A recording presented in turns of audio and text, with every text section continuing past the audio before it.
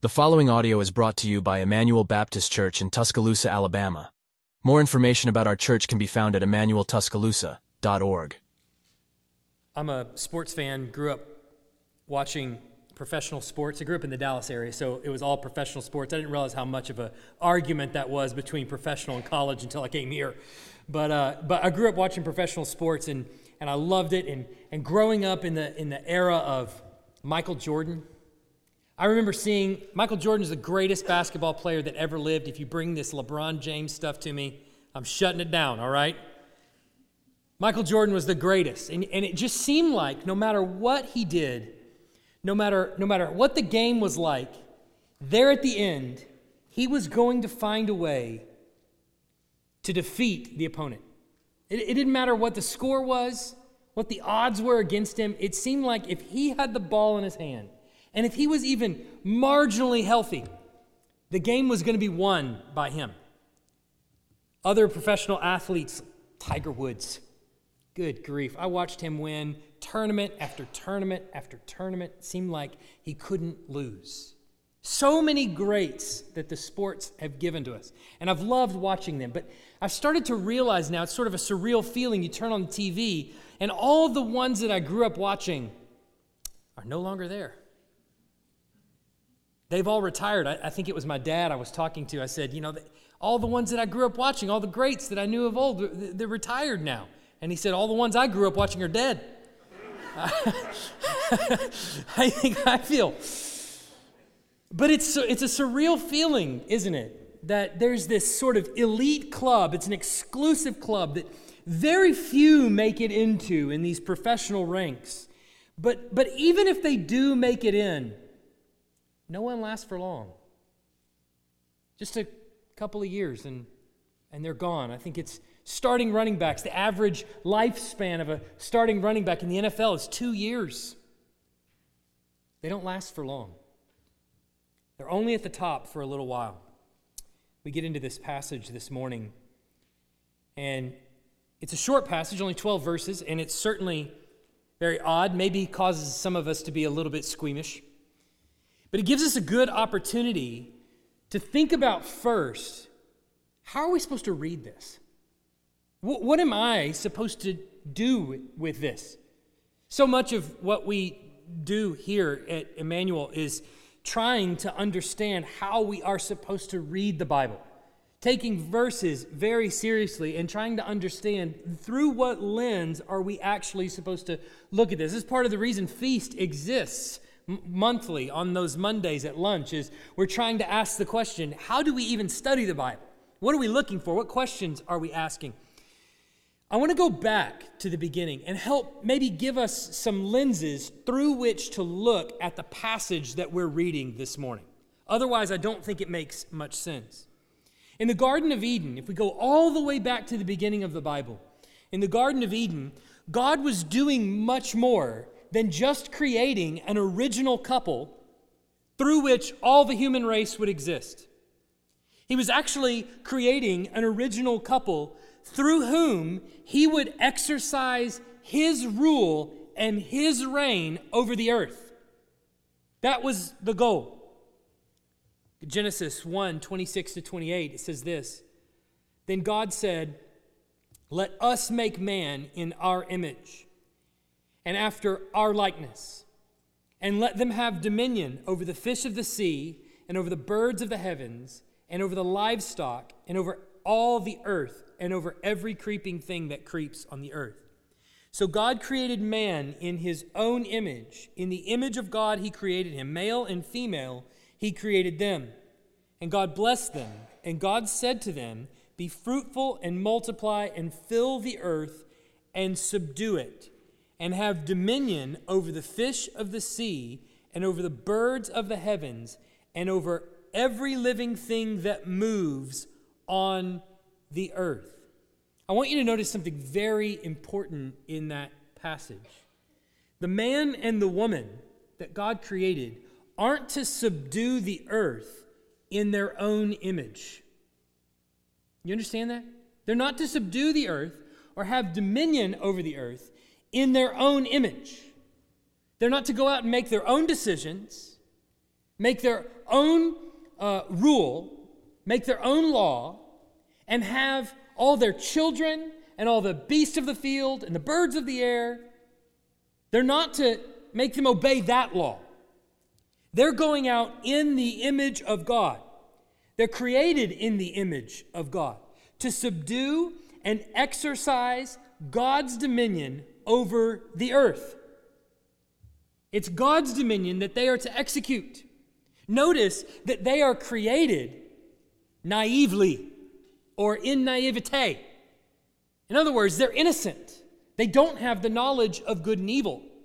The knowledge with which they're to go out and to exercise God's rule and dominion comes straight from God. He's going to tell them what to do. He's going to teach them. And as he teaches them, that is what they're going to execute. They don't have any other knowledge than what he gives to them. They are to teach and instill the worship of God in their children and to ensure that the earth operated under God's perfect justice. So they're created in naivete. They are innocent. They have no knowledge of good and evil. They are given God's permission to go out and execute his dominion over the earth. They are to rule and reign on his behalf in his perfect justice. They're ensuring that their children that come after them are worshiping the Lord day in and day out.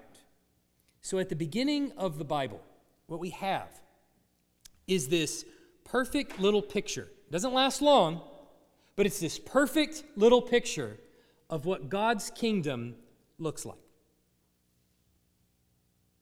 God has established his rule, and he has put mankind, Adam and Eve, at its center to be rulers, to rule on his behalf. So God's rule is being instituted through mankind. And this picture is really brief because Adam and Eve can't hold on to it. They're given the charge, but they can't actually hold on to it. God's image is quickly marred when man and woman spoil their natures by taking of the tree of the knowledge of good and evil. They are now no longer innocent and implementing God's rule over the earth. Now they are making their own decisions. They know the difference between good and evil. In fact, this is why God removes them from the Garden of Eden, isn't it? Because they now, like us, know the difference between good and evil. In other words, they're going to begin implementing their own rule over good and evil, over the earth. Now, I've said this before, and we've kind of gone back to the Garden of Eden a number of times, and we'll do it forever. Until the understanding of the Bible comes into sharp focus for us. Because I think if we understand what's happening in the Garden of Eden and the tragedy of the fall that happens afterwards, if we understand that appropriately, the rest of the Bible begins to fall in line for us. Most of the rest of the story of the Bible begins to come into sharp focus. So now we come into 2 Samuel, where David is now established as king, really, you might say the first ruler over God's kingdom after Adam. So after the fall, God is bringing this whole thing back around and establishing now his king in David, but he is coming from the line of Adam. Nevertheless, he is beginning, the very beginning of establishing God's kingdom again on the earth. And like Adam, he has a very similar mandate. There is one difference, though. You see, Adam was given a mandate to rule the earth, and Adam was created naively, and he was created in perfection. He had no sin. And so when Adam is executing God's rule and reign on the earth, he's spreading that perfect wisdom and knowledge, which he never quite attained. David, on the other hand, is working backwards. David is working with a group of people who are all fallen, who are all sinful, who are under the thumb of the Philistines and under other pagan nations who are completely without God. So David's mandate is something of backwards from Adam, if you will. In other words, he's got to work backwards before he can work forwards. Every king that comes after David, the goal is always the same. They all have the stories of the Garden of Eden. That's what they're all wanting to get back to. Isn't that what we're wanting to get back to? Don't we look at Adam and Eve in perfection and go, man, what I wouldn't give to be there. What I wouldn't give to be in marital harmony. Amen? What I wouldn't give to not fight or not argue and not big. Is it just me? No? There's others? Okay. Let's see. Here's some amens, all right? You can amen holy, holy, holy, but you can't amen that. Don't leave me hanging out here, all right? But David is on the other side of the fall. So he's seeing a nation which is torn apart by sin and all kinds of other things. He's seeing a nation which is held under the thumb of the Philistines. And so he's got to unite the people. He has to bring them together. He has to rid them of their opposition, their satanic forces that would seek to oppress them, and then begins the long walk back to the garden. Now, we won't get to 1 Kings, but if we were going to study 1 Kings after 2 Samuel, what you would see there is that when Solomon takes the reins of the kingdom, it says to us that God gave Israel rest from all its enemies. And it's at that point that Solomon begins to build the temple again. And in the temple, he decorates it with all these images of the Garden of Eden, right? So David is establishing God's rule and his reign over his people, bringing them together. And then the goal, as always, is working back to perfect harmony with God again. And every king from David on shows promise that this is going to happen. We don't have to start with David. We go all the way to Noah. There's promise with Noah. He's given the same commission as Adam, and he fails. Abraham, not quite. Moses, no. Joshua, no. Judge after judge after judge, no. Samuel, no. Saul, no. David fails. Solomon shows so much promise, builds this temple that looks like the Garden of Eden. We're heading back that way. We've got rest from all our enemies. Marries pagan woman, falls into idolatry. King after king after king after king fails in that long walk back to the garden. What's being proven time and again through the Old Testament is we don't have the ability to do it. What we're going to find out in a few chapters, in chapter 7, God is going to make a promise to David that David isn't going to complete that long walk back to the Garden of Eden. It's going to be, though, one of his descendants. And there's language in that promise that we'll see in a few weeks that sounds very much like it might be Solomon, David's son, who is going to begin that. And then he builds the temple and it looks promising. But we find out it's not actually Solomon either that's going to accomplish this. But one from David's line will accomplish it. Now, we've seen recently in the beginning of 2 Samuel that we're kind of learning some lessons as to what the kingdom of God looks like. As David begins to establish this reign, it looks very different from the reign of the rest of the world. If you were to just walk into another kingdom out there, the Assyrians or the Babylonians or really anybody else, it would look drastically different. But you remember, before David establishes full control over Israel, he has to establish the values of God's kingdom, what God's kingdom is like. And so chapter after chapter after chapter in 2 Samuel, we begin to learn this lesson. David's kingdom and the rule that he's establishing is quite different than what we've seen anywhere else. Remember in 2 Samuel chapter 1, David even makes reference to it here in the passage that we're in this morning. There's an Amalekite that comes to David, and Saul has just been killed.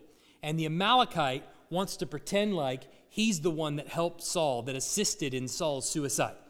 And so he tells Saul, hey, you're welcome, by the way. I went ahead and finished Saul off and gave him a little assistance and helped you out because now you have the throne. And David kills him, which is not the reward that he thought he was going to get for that news, obviously. But David kills him, and what it says about the values of God's kingdom is that this is not one where there are rivalries. God anoints the king, and God rules through the king. And you don't have the permission to take the king off the throne. In fact, if you rewind the clocks back to 1 Samuel, David has been learning this lesson over and over at the end of 1 Samuel, didn't he? He has the opportunity to kill Saul himself, and he says, no, I'm not going to do that. And he learns the lesson not to reach out his hand against the Lord's anointed. So when an Amalekite does it, he has him put to death. In 2 Samuel chapter 2, David is the one that goes before the Lord and says, where do I go? Now that Saul is dead, what do I do? And he says, go to Hebron, and there the nation of Judah will make you king. And so he goes to Hebron and he seeks the Lord's will. The Lord makes him king. But that's not what we find with the 11 tribes in the north, is it? Nope. Abner, who is the commander of Saul's armies, just goes and makes Ish-Bosheth king. He doesn't care what the Lord wants. That becomes obvious later on. And so what we see is that God's kingdom will be governed by God, not by man. David could have just gone wherever he wanted to and made a decision, but he didn't do that. He sought the Lord's will first. God's kingdom will be governed by God, not by man. And then last week in chapter 3, there's a civil war that has broken out between Judah and Israel.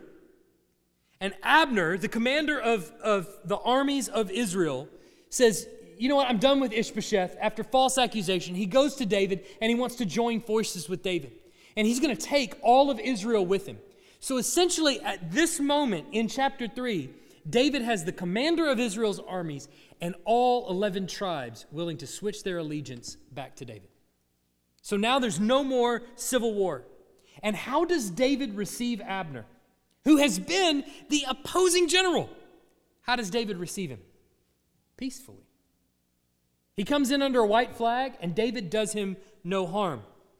Whereas Joab, who is David's right-hand man and nephew, hears that David has accepted the enemy into our territory, and he goes and murders Abner.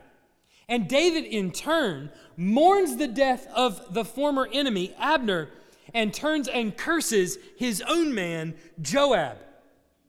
Because in God's kingdom, God's king deals mercifully with those who submit to him, but leaves his enemies to the vengeance of the Lord.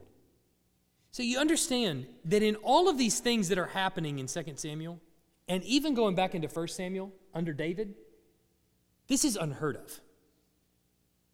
Nobody does this. No king acts this way. If you go to the Babylonians, do you think that if you killed the king's rival and he's now on the throne, that he's going to hand you over to the gallows to be killed? Absolutely not. Do you think that if you as the general of the army stabbed the other opposing general in the stomach and left him for dead, that the king is going to curse you?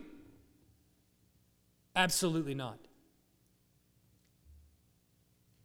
No other kingdom operates this way. David is establishing a whole different rule. And the only way that's fitting for us to understand what he's doing is to look through the lenses of the Garden of Eden at this picture. David is establishing God's rule, and he's working backwards, or trying to.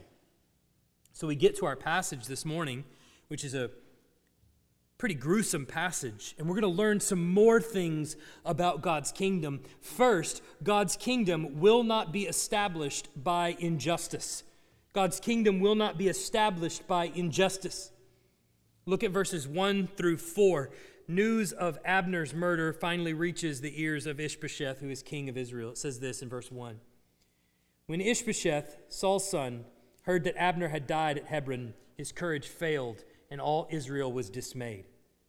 Now Saul's son had 2 men who were captains of raiding bands. The name of one was Banah, and the name of the other was Rechab, sons of Ramon, a man of Benjamin of Beeroth. For Beeroth also is counted part of Benjamin. The Beerothites fled to Gittim and have been sojourners there to this day. Jonathan, the son of Saul, had a son who was crippled in his feet. He was 5 years old when news about Saul and Jonathan came from Jezreel, and his nurse took him up and fled. And as she fled in her haste, he fell and became lame, and his name was Mephibosheth. Now, I want you to remember just the last chapter in the first verse. So chapter 3, verse 1, you can look at it. Probably it's right there next to your chapter we're in today. It says, there was a long war between the house of Saul and the house of David, and David grew stronger and stronger, while the house of Saul became weaker and weaker. So there's a war going on, this civil war between David's house and Saul's house. Saul's is growing weaker, David's house is growing stronger, and all of that is coming to a close in this chapter here today.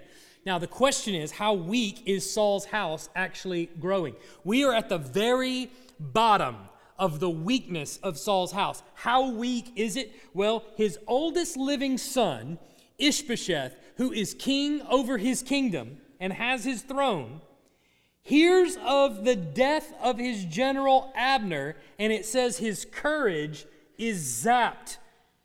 The Hebrew actually gives a very clear picture of this. It says his hands went slack.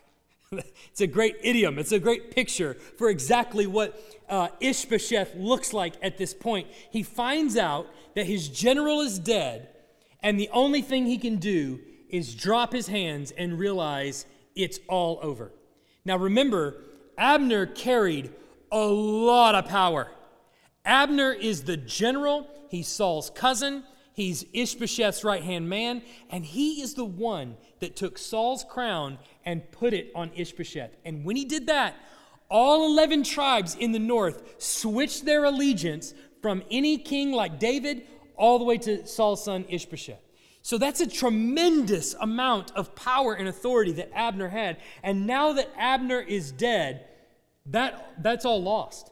Well, what about the people that come after Ish-Bosheth? Well, really the next in line would be Saul's oldest son, Jonathan, who also died on the field of battle, his son, whose name is Mephibosheth. But we find out in verse 4 that Mephibosheth is incapable of ruling. Why? One, because he's too young. He was 5 when this episode happened that's described here to us in verse 4. And by the time Ish-Bosheth is off the throne, he's no older than 7.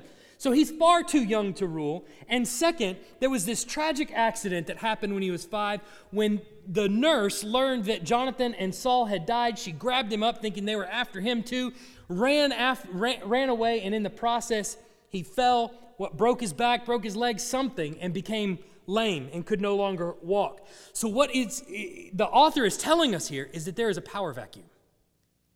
There's a gap. Abner, the most powerful man in the kingdom, is dead. The ruler who's on the throne is a puppet, and his marionette has passed away. The only one that would come after him is too young and is lame, can't possibly lead people into battle. So what happens now? We've already seen how much control Abner has over the military, so in his absence, 2 men who are in the military, Baanah and Rechab, 2 brothers who are captain of the military, rose up, and they decide, we're going to take matters into our own hands. Look at verses 5 to 8. Now the sons of Rimmon, the Beerothite, Rechab and Baanah set out, and about the heat of the day, they came to the house of Ish-Bosheth as he was taking his noonday rest. And they came into the midst of the house, as if to get wheat, and they stabbed him in the stomach. Then Rechab and Baanah, his brother, escaped. When they came into the house, as he lay on his bed in his bedroom, they struck him and put him to death and beheaded him. They took his head and went by the way of the Arabah all night and brought the head of Ish-Bosheth to David at Hebron. And they said to the king, "Here is the head of Ish-Bosheth, the son of Saul, your enemy, who sought your life. The Lord has avenged my lord, the king, this day on Saul and on his offspring." So they come in under the pretense of either getting wheat or buying wheat from the household. They come in, the point is deceptively. They come in, the servants let him in the house, and they kill him. The author of the text wants us to clearly understand how foolish these guys are and how pathetic their murder is. They killed the man in his sleep. The equivalent here would be stabbing a person in the back. That's the English phrase that we would use. You stabbed him in the back. It's not only an act of treason, but it's an act of cowardice. You didn't wait till he was looking at you. Well, these men come upon him and kill him in his sleep. Now you can see some similarities in the way Ish-Bosheth dies and the way his father Saul dies, right? Both of them die by being stabbed in the gut. Both of them are beheaded after they're killed. And both of their supposed murderers meet the exact same fate. And the point that the author is making here is driving home this same central fact. Saul's house is getting weaker, and this is the end of it. Saul is done after this. His house is finished. But here's the humor in this whole scene. These men, these two brothers, they come to David, and they give to David a theological assessment of the job that they have performed, their achievement. First of all, they said in verse 8, "Here is the head of Ish-Bosheth, the son of Saul, your enemy, who sought your life. The Lord has avenged my lord the king on this day, on Saul and on his offspring. Look at what good thing we have done. We have cut the head off the serpent who was sleeping in his bed, who it seems has never actually come after David at all, has never actually made an attempt on David's life, and by all accounts is a puppet king. This man was apparently the head of the serpent, and these two brave warriors have gone into his bedroom while he slept, have killed him, cut off his head, and brought it to David." Now, understand, Ish-Bosheth is weakened by the death of Abner. Abner has already joined David. David has 11 tribes of Israel coming with him. Who does Ish-Bosheth actually have under his command? Apparently nobody. The commander of his army has died, and his own army raises up against him. All 11 tribes are coming over to David. Ish-Bosheth is so weakened by this, he has nobody. Second, Ish-Bosheth is obviously militarily not the strongest. Not only is he not with Saul on the battlefield, in spite of being 40 years old when Saul is fighting, he's not with Saul on the battlefield. That proves that he's not a military genius. And also, he's not in command of his own military. Abner was. So he's weak. The point is, David could have killed this guy anytime he wanted to, and he didn't. David sitting in Hebron and not sending out a raiding party against Ish-Bosheth is not David's incompetence. It's not David's weakness. It's not his lack of men. It's not his inability to go in and take out Ish-Bosheth. He's waiting on the Lord. And in all of his waiting, what has happened? The commander of the armies of Israel has come to join forces with him, brought all 11 tribes with him. David has not lifted a finger against Ish-Bosheth at all. He's content to just wait. And we've seen David learn this lesson over and over and over again. But these guys come to David with Ish-Bosheth's head in their hands, and they claim this theological victory. God has delivered you through us. You are welcome. And the implication is now you should reward us with big, strong, noble positions in your military. God's kingdom will not be established by injustice. And these men reaching out their hand against the Lord's anointed, like it or not, is an injustice. But second, we see God's king will bring his vengeance on the unjust. David is less than impressed, let's say, by the achievement of these guys. Look at verse 9. But David answered Rechab and Baanah, his brother, the sons of Rimmon the Beerothite, "As the Lord lives, who has redeemed my life out of every adversity, when one told me, 'Behold, Saul is dead,' and thought he was bringing good news, I seized him and killed him at Ziklag, which was the reward I gave him for his news. How much more when wicked men have killed a righteous man in his own house, on his own bed, shall I not now require his blood at your hand and destroy you from the earth?" And David commanded his young men, and they killed them and cut off their hands and feet and hanged them beside the pool at Hebron. But they took the head of Ish-Bosheth and buried it in the tomb of Abner at Hebron. See, David's first response, if you look back at verse 9, is to tell them exactly how he feels about this. I don't need you to save my life. David's life wasn't in danger. But these men are coming under the pretense that what they've done is delivered David, and you're welcome. And David's response is tells us everything about how he feels about this. I don't need you to save my life. God is the one that delivers me out of the hand of the accuser. David wasn't sitting in his house at Hebron hoping that Ish-Bosheth caught the flu, broke his leg, lions devoured him in the wilderness. He could have done anything that he wanted to go in and kill him if he had chosen. Remember in chapter 1, the Amalekite comes to him and he has killed, or he says he has killed Saul. It's a lie he made up so that he might be rewarded. And we understand that's exactly the way David interpreted his coming, that he wanted a reward. And how did I reward him? I killed him. But at least in his story, he made himself out to be a good guy. He made it look like he was doing Saul a favor. If I treated him that way, how am I going to treat wicked men who kill a righteous man in his sleep? Don't go past that. Do you understand what David just called Ish-Bosheth? A rival king, David just called him a righteous man. Why is that? Well, for one, Ish-Bosheth is an Israelite, so he's a brother of David. Second, he's Saul's son, he's the anointed king, and he's Jonathan's brother. So David has the utmost of respect for he and his family, and likely knew him. They're about the same age anyway. Third, he returned Michal when David sent a letter to Ish-Bosheth. Ish-Bosheth, without question, sent David's wife back to him. And finally, David is able to understand someone taking a different position than him, being on an opposing side of the same issue, and not being a scoundrel. Well, that's a lesson we could learn not only in the world, but in the church.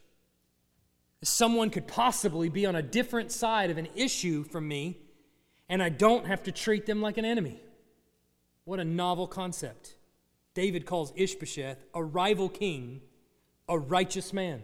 Again, something that doesn't happen in other kingdoms.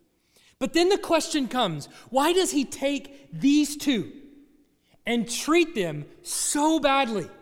I mean, this is not just has them put to death. This is something much worse than that. He takes them outside the camp and has his young men do awful things to them. He has them hanged as a sign that they're being cursed by the kingdom.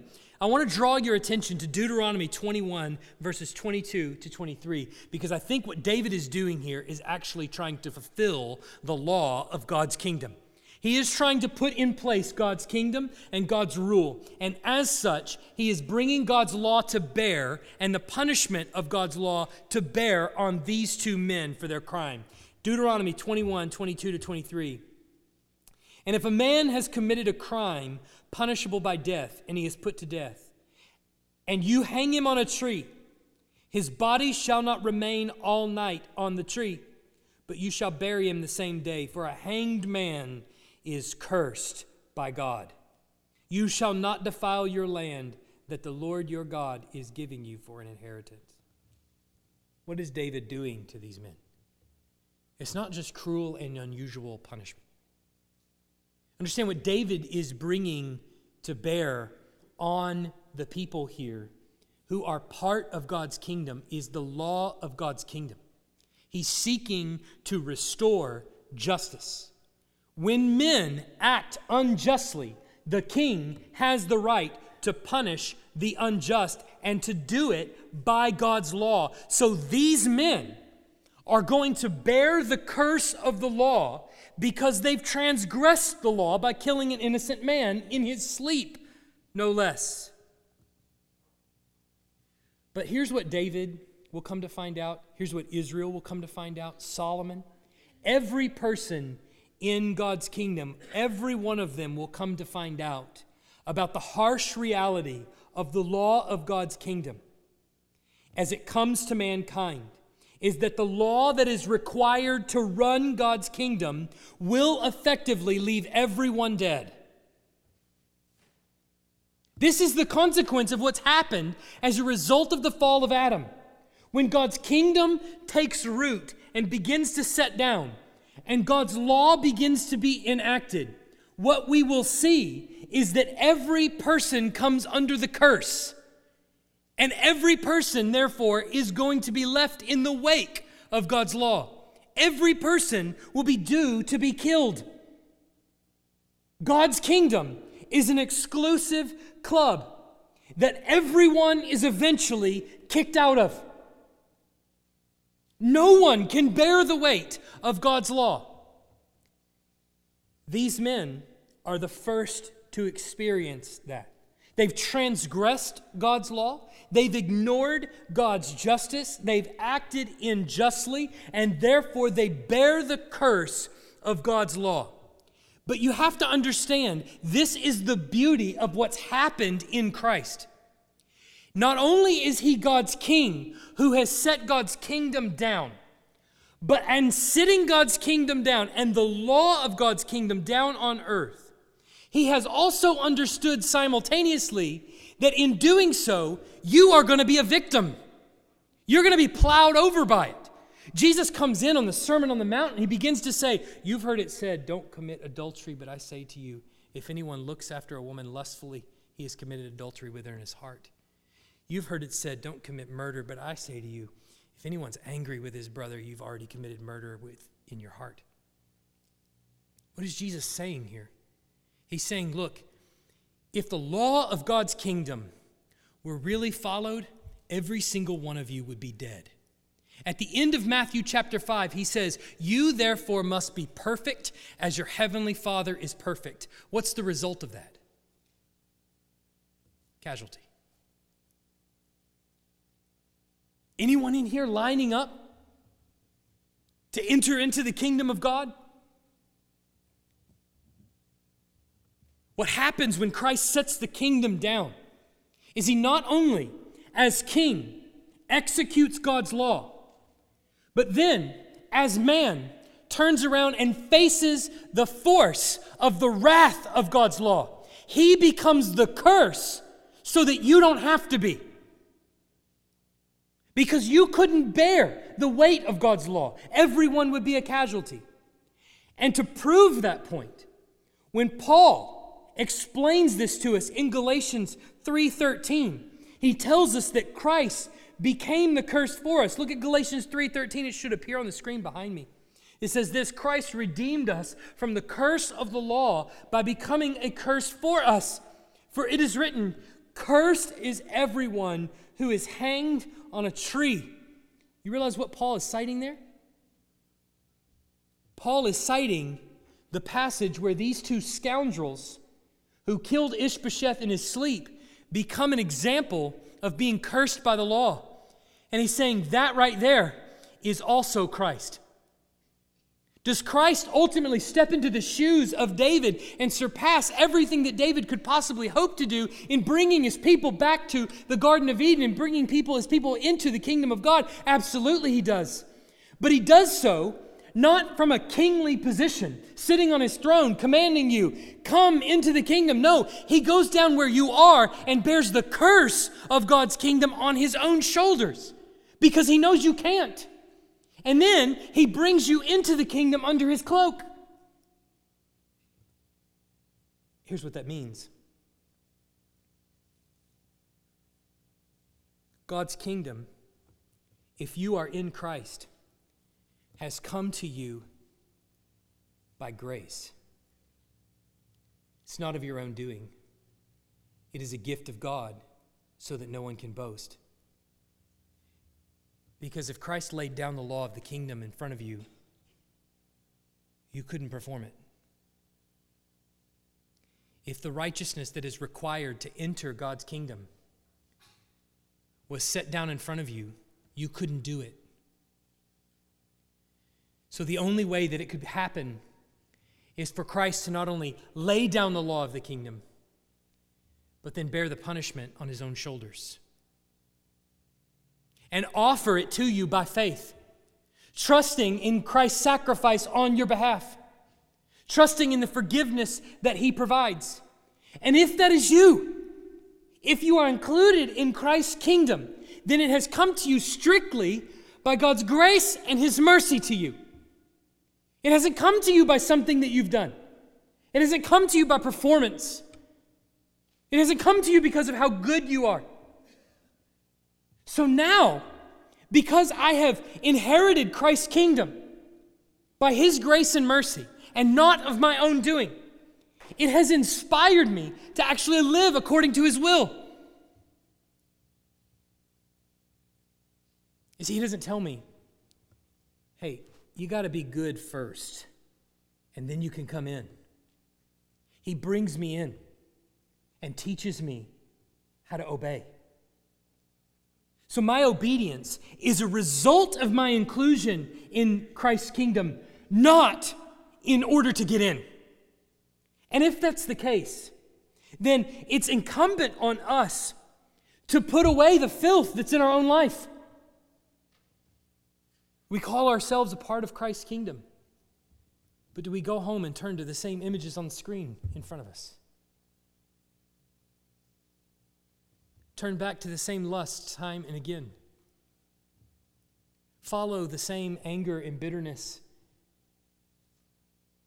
the same frustration, the same lack of contentment. It's incumbent upon us, because of the grace and mercy of God that he has bestowed to us in Christ, graciously bringing us into his kingdom, to put away the garbage in our own lives, to submit to Christ as King. But it also tells us, because Christ has done all of this, because he is the one that bore the curse, because he is the king over the kingdom, because he has done all the work to bring us in, what should I expect will happen in the days to come? Do I look at the world around me and do I think to myself, well, he's really lost control over this one now? I'm tempted to. I'm tempted to turn on the TV or look on Facebook or Twitter or wherever, social media, and find example after example, the world's going to hell in a handbasket.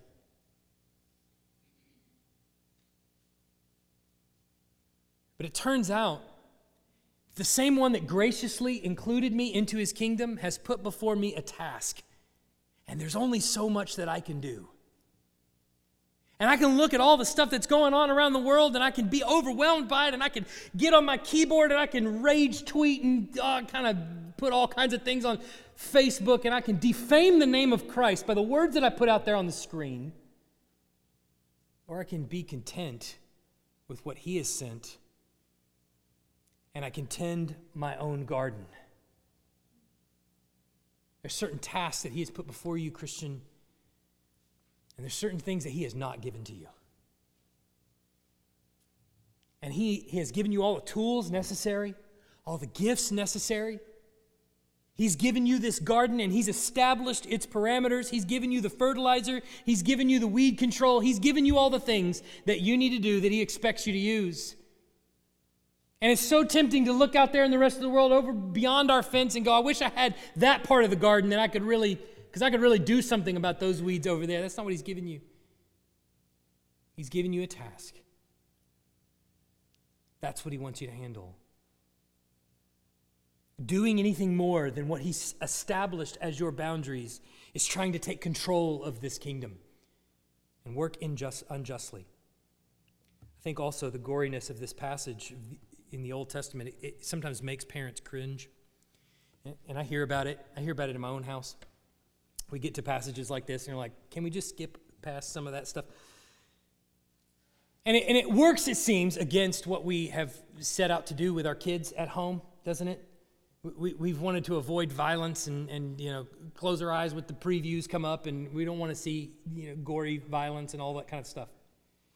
But you understand there is a difference between the depiction of gratuitous violence and what is happening in the violent stories in the Scriptures. That if we have the lenses of the Garden of Eden, as we're looking at this passage, then what this tells us is that all of this judgment that is enacted by God's king is but a foretaste of the judgment that is to come. So son and daughter, this is a warning to you. Unbeliever, sitting outside of Christ's kingdom looking in, perhaps you're here and you're looking in the window of God's kingdom. Perhaps you're observing all these people singing praise and worship, and you're not quite sure if this is true. What you're seeing here in God's king executing justice on the unjust is but a foretaste of what is to come.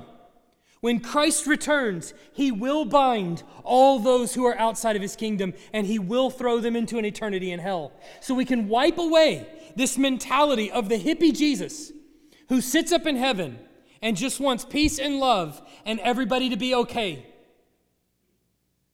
We can wipe away this theology that the world wants to put out there that says, look, how could a God who is so loving ever send anyone to hell? Make no mistake about it. We have precursor after precursor in the Old Testament. We have Jesus' own words in the gospel, and we have him doing it in Revelation, that when he returns, he will bind up all evildoers, all unbelievers into an eternity in hell. This is but a foretaste. You understand it as a warning. What you see on the movie screens is gratuitous violence that you should shield your eyes from and you should protect your children from. But when we see it here in the Bible, there is a gospel interpretation that goes along with that violence that says, be warned. Hell is real, and God's king will execute justice on the unjust. So son, daughter, repent. God's king is here. The kingdom of heaven is at hand. Repent before hell becomes all too real. Let's pray. Heavenly Father, what a task that we have before us in just managing the responsibilities that you've given to us.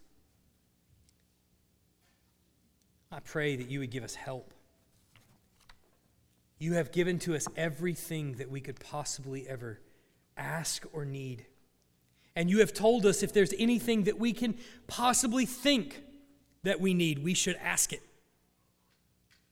And you'll provide. So we pray that you would give us courage, willingness, that you would give us help to do what you've called us to do as citizens of your kingdom, having brought us in by your grace and mercy. Bring us to a place where we continue to rely on your grace and mercy given to us each and every day to perform the tasks that you have set before us. We pray these things in Jesus' name. Amen. Let's stand. Thanks for listening. If you live in the Tuscaloosa area and are looking for a church, we'd love for you to visit. Our service times are Sunday mornings at 10:30 and Wednesday nights at 6:15.